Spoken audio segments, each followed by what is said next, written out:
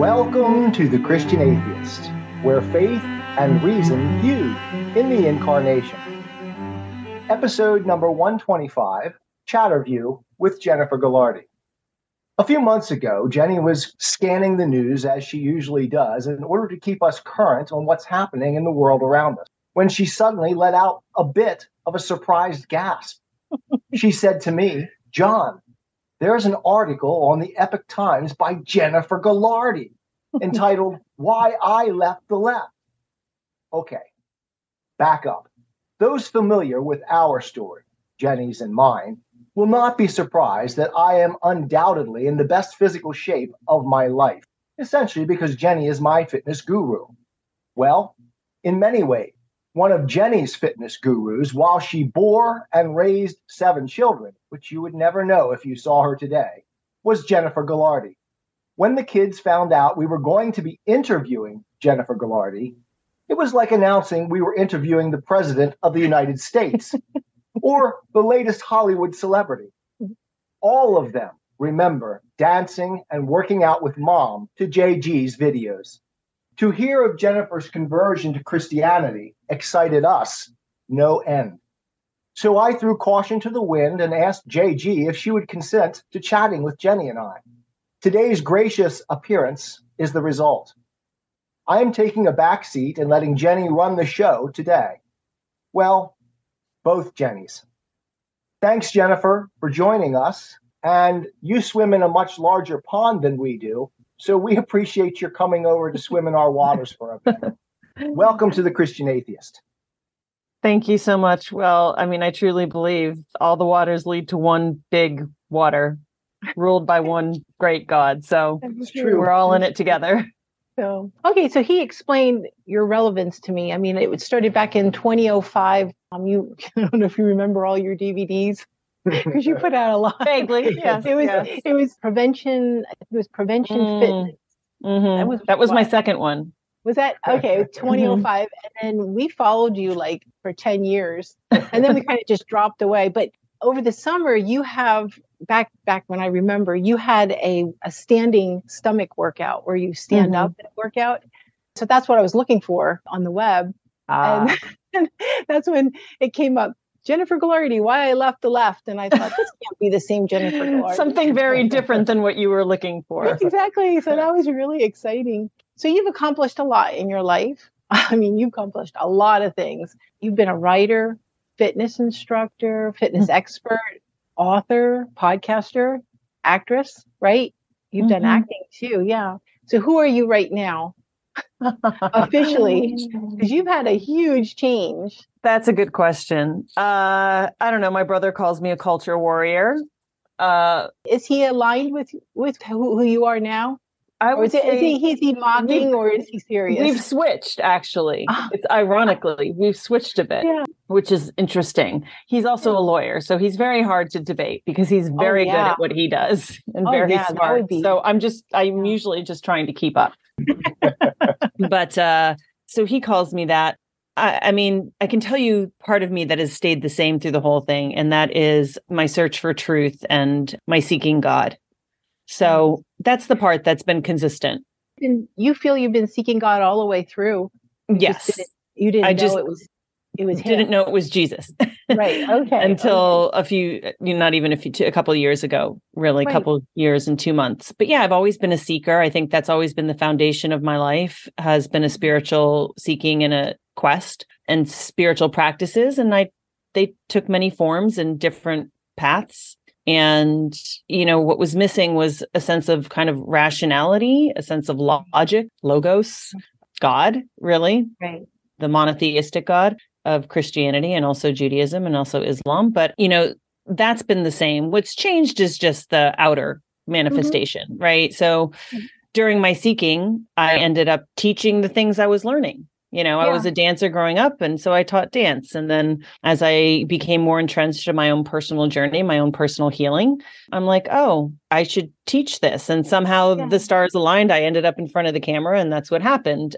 And then I kind of feel like I brought people along with me on that journey as I ventured from fitness to nutrition to yoga to meditation to all these different practices. And that took the form of writing. And I really thought that that's what I was called to do, that I was called to be a teacher. You're very good at it.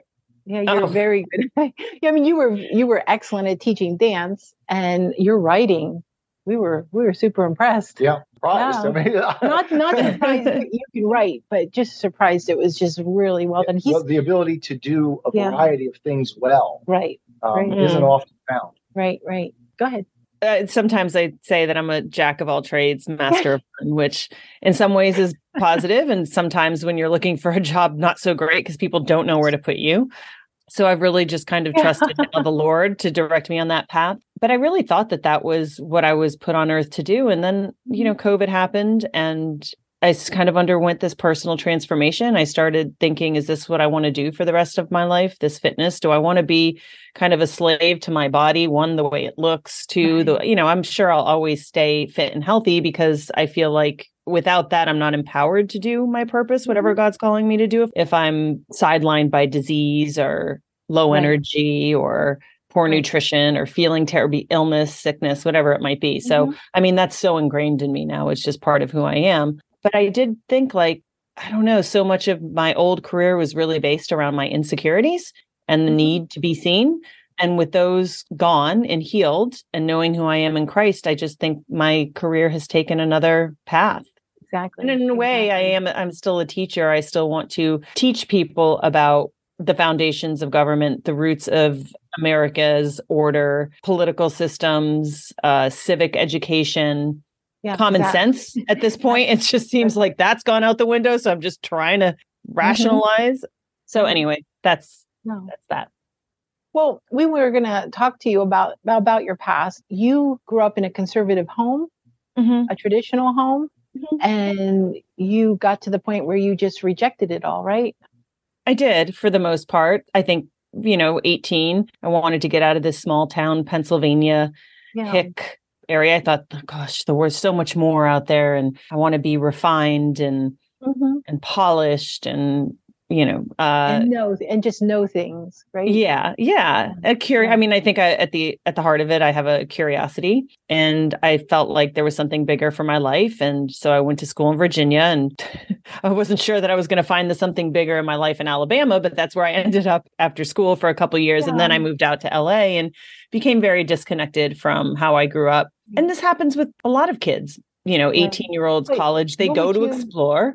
Yeah. What would you say? Why did you kind of walk away from your parents, what your parents' experience was? Well, part of it, I think, is who I am. I always want to know the why, right? I'm very curious. Like, it's not enough to just say, well, because this is the way it is, or this is the way. And you have to, I always say it's important, too, that while my parents were conservative and brought me up in that kind of philosophy, it wasn't underpinned with religion. So it wasn't because I didn't have any understanding of God at that point. It was just because I said so. And that to me was never good enough.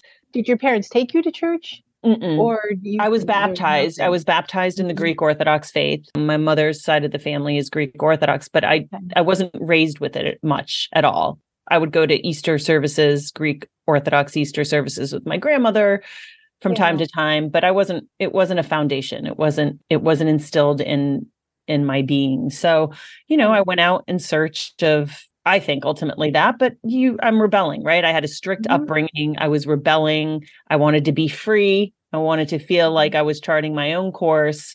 I went to school. I thought I was going to be the wise. Yeah. Wanting to find the wise. Yeah. And then I thought I was only, I was a undergraduate, actually public policy undergrad major, thinking I was going to go to law school. And I thought, oh, well, this is just what my parents wanted me to be. This is not what I want to do. And like you said, I did have all these other interests. Like I was smart enough to do well in school and to go to a good university, but I was also a very creative person. I also loved dance and movement. So I think it was just, a form of rebellion, a genuine curiosity, a desire to be creative more so in my professional life than I had been. And so, yeah, it was all of those things. Right. No, I understand that. That was part of my own story. I just didn't understand the why. And so and without that, there's no reason to do it except for tradition, Yeah. And do you find that with Christianity now, a lot of tradition and a lot of like, why are we doing it this way? Oh, it's interesting that you're bringing this up because I've returned not only have I returned to Christianity, but I've returned to Orthodoxy.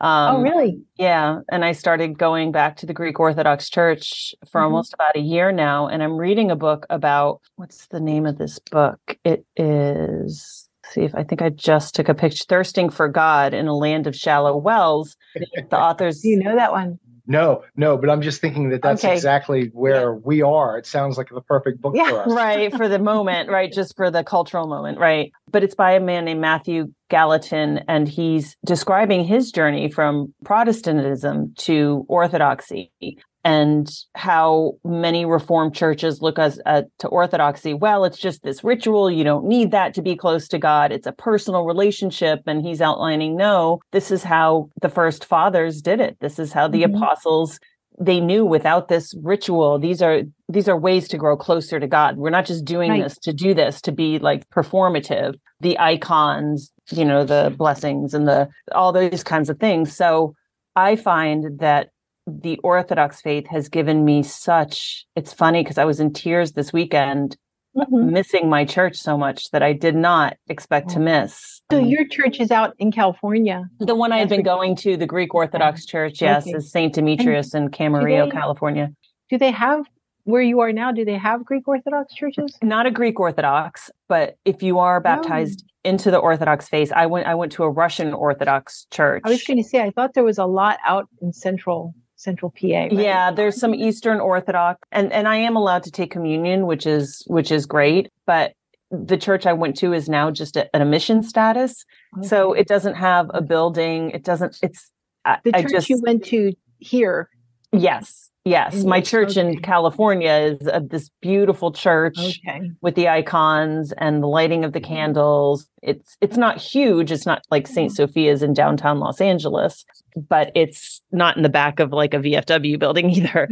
So, I've come to appreciate beauty and art. I mean, if you go to cathedrals and Orthodox churches, this isn't just for show. This was to honor God, beauty. Right. And this coincides with my transformation kind of from this progressive liberal ideology that rejects beauty, that rejects kind of anything ornate in the name of like function, right? I mean, look at the buildings we're building today. They're not pretty. Like there's no eye towards what's beauty. And now we can't even say like beauty is almost something to be ashamed of. We can't put beautiful women on the cover anymore. They have to be overweight because everybody's got to be inclusive. We can't say somebody is objectively gorgeous, or then you're demeaning them by their looks. And, that they're more than just a pretty face, and we're insulted by beauty. And I'm like, this is bizarre. It is bizarre. It really is anti-human.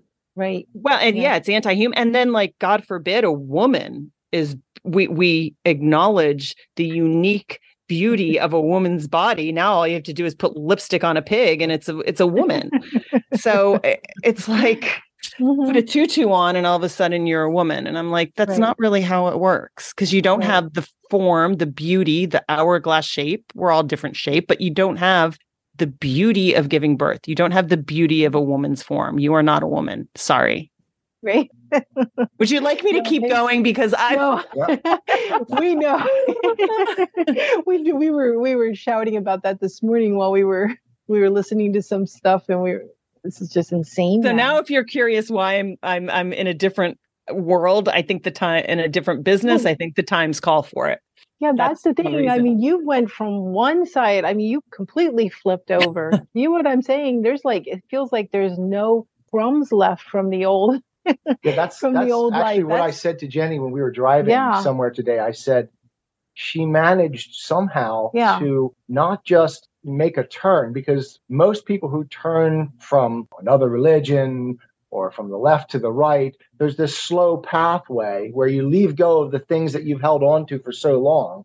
And eventually, of course, God takes over more and more and more, and you're releasing those things. But you seem to have done a radical 180-degree turn. Well, you said that, I was thinking you experienced it all.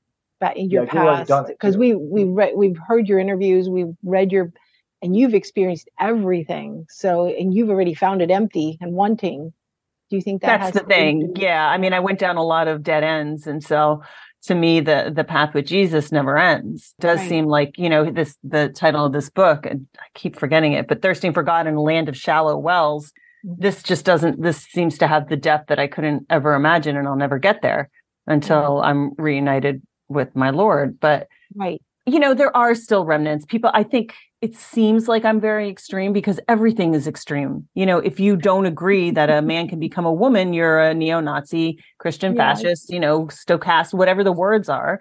I'm like, I was just telling a friend, I think it was yesterday, the day before, I'm like, listen, I still don't use like chemical soaps. I still make my own makeup remover with essential oils and jojoba oil. I don't use, I do have a vice. I have these like little cans of Diet Coke or Diet Dr. Pepper, but like I still cook my own food. I still want to try to grow a garden and I don't want pesticides in my food. I mean, there's a lot of good ideas on the left.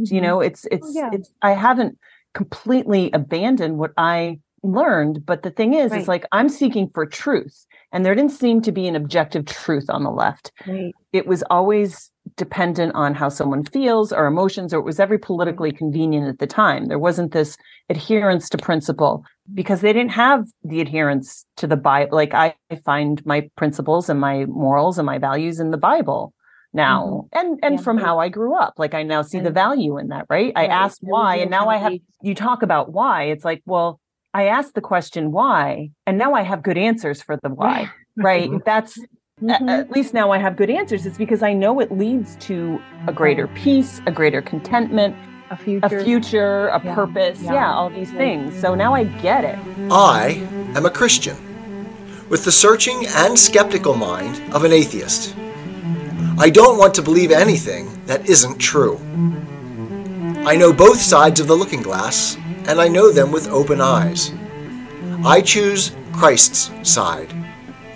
I invite you to join me from wherever you stand before the looking glass. That's this week's episode. Thanks for listening. And remember, you can have your religious cake and eat it too. You can have reason, respect for science, a 21st century worldview, and be a Christian.